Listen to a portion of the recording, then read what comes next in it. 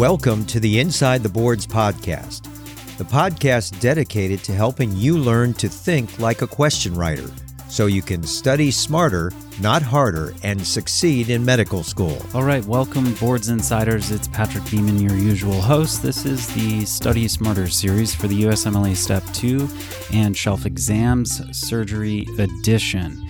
Today, I just want to go over some quick hit, high-yield questions from StatPearls. StatPearls' mission is to provide affordable, high-quality education for medical students and other healthcare professionals.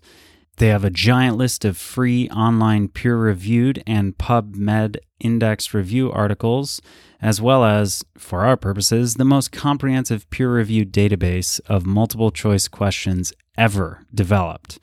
You can sign up for a free account by going to statpearls.com. At any rate, today I wanted to cover some things about hernias, since that is a big general surgery topic. Here we go. So first up, what is a hernia? A hernia is a protrusion of an organ or a portion of an organ through a body wall. We'll look at some congenital and acquired, and for the purposes of boards, there's a few specific kinds of abdominal wall hernias you need to know. Inguinal hernias, of which there are two types, direct and indirect, femoral hernias, and umbilical hernias. We'll take inguinal hernias first. In an inguinal hernia, intra-abdominal contents protrude through the deep inguinal ring. Those are indirect inguinal hernias. Or there's a protrusion of intra-abdominal contents through the weakened posterior wall of the inguinal canal. Those are the direct inguinal hernias. But despite being asymptomatic most often, pain and features of an intestinal obstruction are signs of a obviously complicated inguinal hernia. Inguinal hernias are the most common type of hernias of the abdominal wall. There's like 3/4 of cases, and one of the most common general surgical procedures in the United States. Of the two types of inguinal hernias, indirect inguinal hernias are the most common for both males and females. Some fast facts you need to know for the boards. Indirect inguinal hernias can be congenital or acquired, and they're due to a patent processus vaginalis. Direct inguinal hernias can be caused directly by you. They are acquired, caused by weakening of the transversalis fascia, and the risk factors are increased abdominal pressure, so somebody who has COPD or a power lifter, constipation, basically things that increase intra-abdominal pressure. All right, so we are going to do a little imaginative exercise to help you remember some things about inguinal hernias. So imagine you are facing a patient's abdominal wall, and focus on that patient's left side. We're going to use the principle of remember one, and then the other one's the other one. So you're facing a patient looking at their anatomical left side.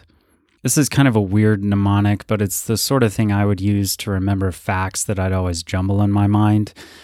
So if it works for you, great. If not, come up with your own. Imagine writing the ABCs along the patient's abdominal wall. So ABC, left to right, like usual. And under the ABCs that are written out, write the words hernia, or the word hernia. Draw a line below the word hernia.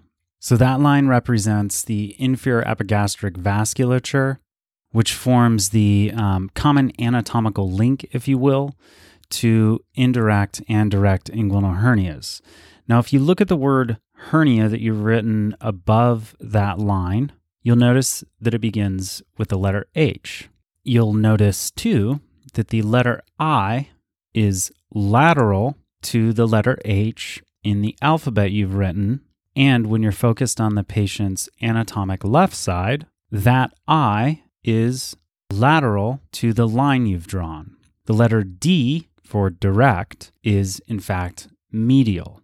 I hope that kind of makes sense.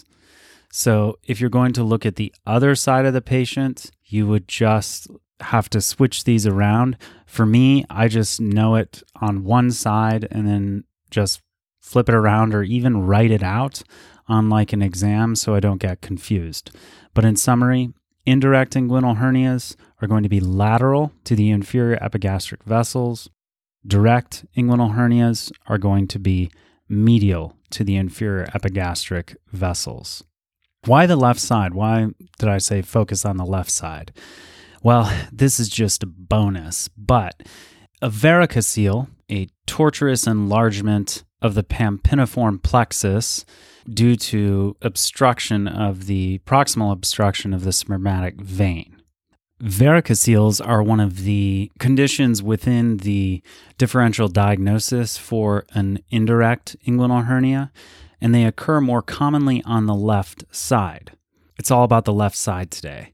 I remember that fact that varicoceles are more common on the left because of the anatomical arrangement of the gonadal vasculature. And this is purely a heuristic from, at least so far as I know. So if you recall, where do the ovarian and testicular arteries, the gonadal arteries come off of? They both directly come off the aorta. Left and right side both come off the aorta for the gonadal arteries. The veins, on the other hand, do something different. On the left side, the left gonadal vein dumps back into the left renal vein, while the right gonadal vein dumps back in directly to the inferior vena cava. So I always imagine like the left side, it's more complicated, difficult for the blood to get back on the left side of the gonadal vein because it dumps into the left renal vein. That causes like increased pressure. And so varicoceles more commonly occur on the left side. That is, again, just a heuristic, and I'm just trying to give you more things to remember about the left side and how you can use it to understand in this particular set of conditions, facts that might help you keep things clear on an exam. At any rate, as I said before, indirect inguinal hernias are more common than direct. They are both congenital and acquired, and are due to a patent processus vaginalis.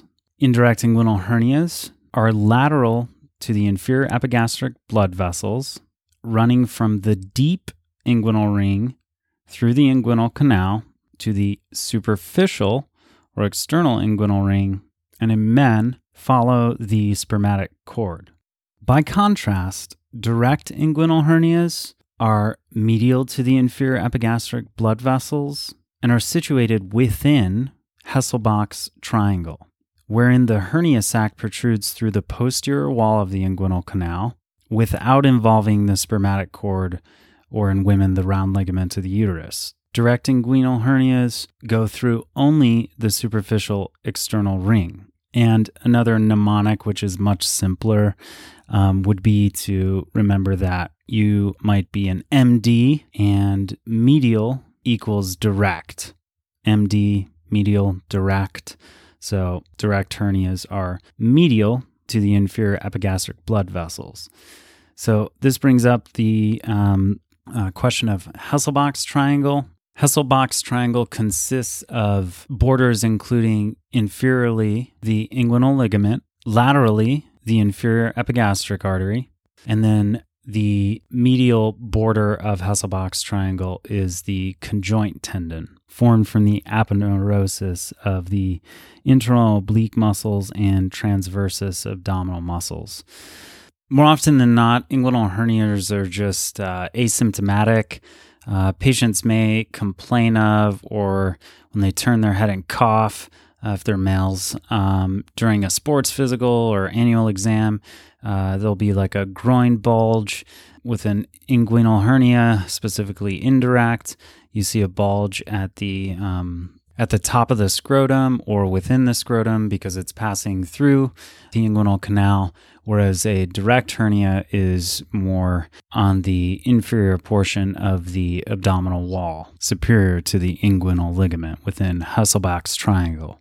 The bulge may increase in size with intra-abdominal pressure increasing, and truly this is a clinical diagnosis. And so that's, I think, probably enough as an intro here to inguinal hernias. Besides inguinal hernias within the groin, there are also femoral hernias, wherein there's a protrusion of viscera through the femoral ring. Patients will have a bulge or swelling inferior to the inguinal ligament and medial to the femoral vein. And again, like the inguinal hernias, the bulge tends to worsen with coughing or straining. The thing to know about femoral hernias, they are more common in women. Although overall they're uncommon, they're only about 5% of abdominal wall hernias. Women are more likely to have a femoral hernia than a male. Plus, they're associated with a higher risk of incarceration or strangulation and need to be treated more urgently than inguinal hernias. And since femoral hernias are herniation of contents into the femoral canal through the femoral ring, let me remind you of the boundaries of the femoral canal. Using the mnemonic, the famous mnemonic navel, so from lateral to medial, the femoral nerve, artery, vein, empty space, where the femoral canal is, and lymphatics. All right, so that's the groin hernias. So the other abdominal wall hernia you need to know is the umbilical hernia. This can be congenital or acquired. In adults, it tends to be paraumbilical, where the hernia is adjacent to the umbilicus, whereas in kids, the site of the hernial defect is the umbilical orifice itself. In kids, it's due to failure of the umbilical orifice to close, which it usually does by 5 years of age. And in adults, umbilical hernias tend to be acquired from, again, increased abdominal pressure. Clinically, you see a mass protruding through the umbilicus itself, a bulge, or paraumbilically with adults. In children, 90% of congenital umbilical hernias will spontaneously resolve by 5 years of age as the umbilical orifice closes, and surgery is rarely necessary. In adults, paraumbilical hernias are often repaired just because there's a higher risk of complications. So there's some fast facts, knowledge, and definitions. So now let's get into the questions. A 54-year-old male presents to the clinic for a follow-up visit after a difficult inguinal hernia repair. He complains of a loss of sensation along his abdominal wall, penis, and scrotum. Which of the following is the most likely cause of his complaints? Is it A, recurrent hernia, B, obturator nerve entrapment, C, iliohypogastric nerve entrapment, or D, ilioinguinal nerve entrapment? And the correct answer is D, ilioinguinal nerve entrapment. So here are the teaching points. After a hernia repair, the iliohypogastric nerve can become entrapped and produces ipsilateral abdominal wall anesthesia, while entrapment of the ilioinguinal causes anesthesia to the ipsilateral penis, scrotum, and thigh. Finally, it's worth noting that the lateral femoral cutaneous nerve, the sensory nerve to the lateral aspect of the thigh, is rarely damaged during open hernia repair, but can be damaged during laparoscopic repairs. Next up, a 27-year-old patient presents to the emergency department with pain and a mass in the right groin. He says that the mass is hard and he has not had a bowel movement for 2 days. The pain is excruciating and he's been unable to sleep. On physical examination, there is a firm mass in the right groin that is not reducible. The abdomen is distended, and there are absent bowel sounds. Upon leaving the room, the attending asks the medical student which of the following is true about strangulated hernias. The most appropriate response is A, they are never accompanied by intestinal obstruction. B, they are less common with an indirect than a direct inguinal hernia. C, they are usually reducible. Or D, they may have signs of air fluid levels on an abdominal radiograph. And the correct answer here is D. they may have signs of air fluid levels on an abdominal radiograph. So here are the teaching points. An indirect hernia occurs when a loop of bile passes inside the inguinal canal, which can often obstruct. The inguinal canal surrounds the vas deferens and blood vessels. The bile may also enlarge and extend into the scrotum. If the loop of bile can be easily pushed back through the opening into the abdomen, the hernia is said to be reducible. A reducible inguinal hernia may slide back and forth as pressure on the abdomen changes. Rarely, the loop of intestine swells and may be strangulated and difficult to reduce. Once it becomes trapped, the blood supply to the bowel can become compromised and the bowel can become ischemic. The resulting gangrene can cause bowel death and, of course, pain. Incarcerated bowel frequently leads to obstruction. Abdominal radiographs may show air fluid levels from the obstructed bowel. This is a surgical emergency. Next, a 2-year-old girl is brought to the pediatrician by her parents. They have noticed a bulge in her umbilicus. On physical exam, a hernia is noted, and it measures 2 by 2 centimeters, but the rest of the abdominal exam is unremarkable. Which of the following is the most appropriate treatment? A. Surgery as soon as possible. B. Surgery within the next 6 months. C. Surgery only if the hernia becomes incarcerated. Or D. Surgery before age 5. And the correct answer here is D. Surgery before school age. The umbilical hernia protrudes through a fibromuscular ring, and it usually closes without intervention. These hernias are usually a congenital defect and are surgically closed at age 5. They are more common in African Americans, and indications for surgery sooner include the development of complications like strangulation. A 1-month-old newborn is brought to the pediatrician by his parents, who have noticed a small bulge within his scrotum. It seems to worsen when he cries, but when he relaxes, they no longer appreciate the bulge. Examination is benign and confirms the presence of a palpable bulge within the scrotum. What is the most likely cause of this finding? Is it A. Torsion, B. Fluid accumulation inside the tunica vaginalis, C. Failure of the processus vaginalis to involute, or D. Incarceration of the bowel? And the correct answer here is C. Failure of the processus vaginalis to involute. Here are the teaching points. The patient most likely has an inguinal hernia. Inguinal hernias in children are caused by a patent processus vaginalis. In infants, an inguinal hernia should be repaired as soon as possible. If the hernia can be reduced manually, you wait 24 to 40 hours before performing the surgery to allow enough time for the edema to decrease. If the hernia cannot be reduced manually, then immediate surgery is required. Asymptomatic inguinal hernia still requires repair within 2 weeks of birth. Finally, it should be noted that fluid accumulation inside the tunica vaginalis is a hydrocele. Remember, the tunica vaginalis is the pouch of serous membrane that covers the testes. It's derived from the processus vaginalis of the peritoneum, which in the fetus precedes the descent to the testes from the abdomen into the scrotum. After its descent, that portion of the pouch which extends from the abdominal inguinal ring to near the upper part of becomes obliterated. So in summary, failed closure of the processus vaginalis can lead to the development of a couple abnormalities you should know. Peritoneal fluid can travel down a patent processus vaginalis, leading to the formation of a hydrocele, while accumulation of blood in a persistent processus vaginalis could result in a hematocele. As well, the potential is there for the development of an indirect inguinal hernia.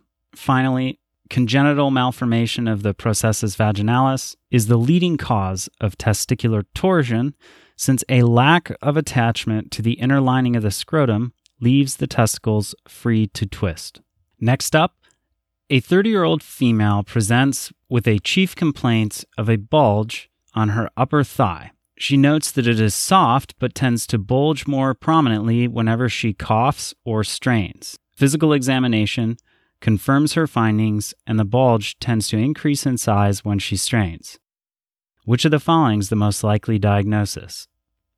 Is it A, aneurysm of the femoral artery, B, a lipoma, C, a lymph node, or D, a femoral hernia?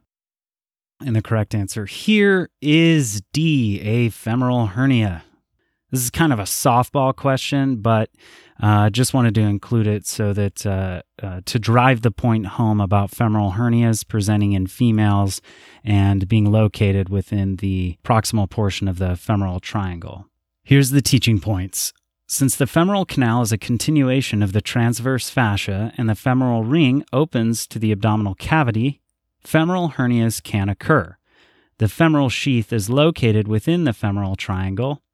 Remember, the femoral triangle contains, from lateral to medial, the femoral nerve, the femoral artery, the femoral vein, an empty space, which is the femoral canal, and lymphatics. From lateral to medial, the mnemonic most common is navel, nerve, artery, vein, empty space, lymphatics. The femoral triangle has 3 borders you should also remember. Superiorly, the inguinal ligament, laterally, the sartorius muscle, and medially, the adductor longus muscle. If you have trouble remembering the laterality of the navel mnemonic, the nerve, artery, vein, empty space, lymphatics from lateral to medial, another mnemonic I came across was venous near the penis. So the vein is more medial than the nerve and artery. Just quickly to mention a few of these distractors. A was an aneurysm of the femoral artery. Aneurysms of high-pressure arteries like the femoral artery are typically firm and pulsate. Therefore, they don't fit the description of the bulge in this vignette. Whenever you're approaching questions on an exam, remember, related to hernias, that the movements of the bulge with coughing or straining, as well as its softness, make the diagnosis of a hernia, in this case a femoral hernia, more likely. Next up, a surgeon is repairing an inguinal hernia through an open approach. The hernia itself has been chronically incarcerated, and he's been trying to isolate the spermatic cord from the hernial sac. Which structure is least likely to be injured during this part of the procedure? Is it A, the ilioinguinal nerve, B, the genitofemoral nerve, C, the pampiniform plexus, or D, the spermatic artery? And the correct answer here is A, the ilioinguinal nerve. So remember, this was which is least likely to be injured during an open inguinal hernia repair. So the ilioinguinal nerve emerges from the lateral border of the psoas muscle as it comes off the T12 and L1 nerve roots. The ilioinguinal nerve then crosses along the anterior abdominal wall at the iliac crest, just inferior to the hypogastric nerve. Then, the ilioinguinal nerve pierces the transversus abdominis and internal oblique muscles, sending a few neural branches to the iliohypogastric nerve. The ilioinguinal nerve supplies sensation to the pubic symphysis, medial and superior aspects of the femoral triangle, and the anterior scrotum in males and labia majora in females. Remember, you don't want to confuse the ilioinguinal nerve entrapment, which causes anesthesia to the ipsilateral penis, scrotum, and thigh, with iliohypogastric nerve entrapment, which produces ipsilateral abdominal wall anesthesia. And our final question for today. A 65-year-old female complains of a painful bulge in her right groin that she noticed 1 week prior. She also feels a sensation of dull heaviness in the same area. Her symptoms worsen when she is standing for a prolonged period of time and resolves when she lies down. She denies nausea, vomiting, constipation, abdominal pain, abdominal swelling, fever, and fatigue. Her past medical history is significant for type 2 diabetes and hypertension, for which she takes metformin and hydrochlorothiazide. On physical examination, There is a right-sided non-tender swelling medial to the femoral artery and below the inguinal ligament that is easily reducible. There is no erythema over the bulge. Which of the following is the best next step in the management of this patient? Is it A, surgical repair of the hernia, B, reevaluation in 4 weeks to assess the hernia, C, an MRI of the abdomen and pelvis, or D, recommend abdominal and groin muscle strengthening exercises with follow-up in 1 month? And the correct answer here is A, surgical repair of the hernia. So here are the teaching points. A hernia, as we've said before, is protrusion of abdominal contents through a weakness in the overlying muscular wall. Groin hernias are either inguinal or femoral. Inguinal hernias can be direct or indirect, as we described at the outset of this podcast. An indirect inguinal hernia is when abdominal contents protrude through a weakness of the internal inguinal ring. A direct inguinal hernia is when abdominal contents protrude through a weakness in the floor of the inguinal canal.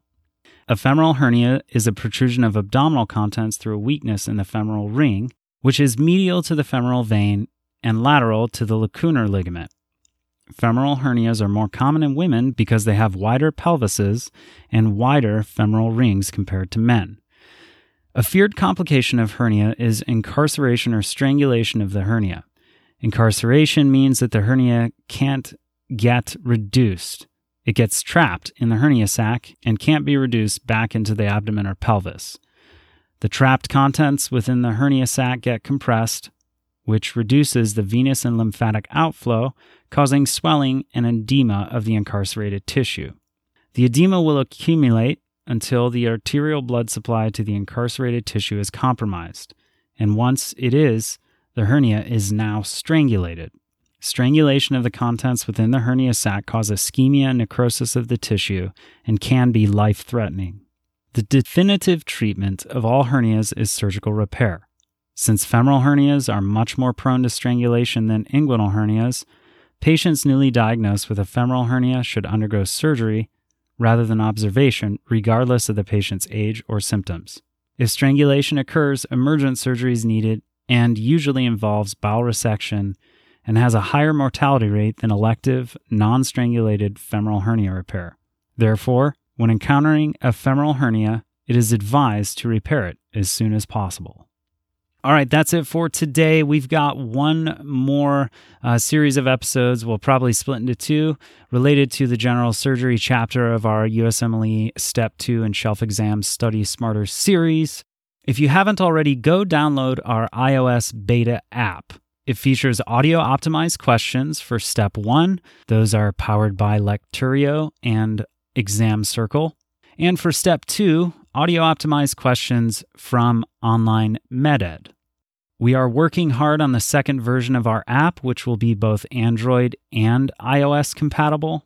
But in the meantime, since this is still a couple months away, number 1, you should go to our website, InsideTheBoards.com, sign up for our email list so that we can send you a notification when the new app comes out, and perhaps offer some introductory discounts or trials to our hardcore Boards Insiders who support us at ITB. But 2, you should download the iOS beta app now, because while we're waiting for the second version of the app to be completed, we are adding some audio flashcards to the iOS beta app, just quick hits to help you kind of learn bite-sized chunks of info that you can, as always, take with you to the exam center on exam day. So that's all for today. Thanks for listening. See you back next time.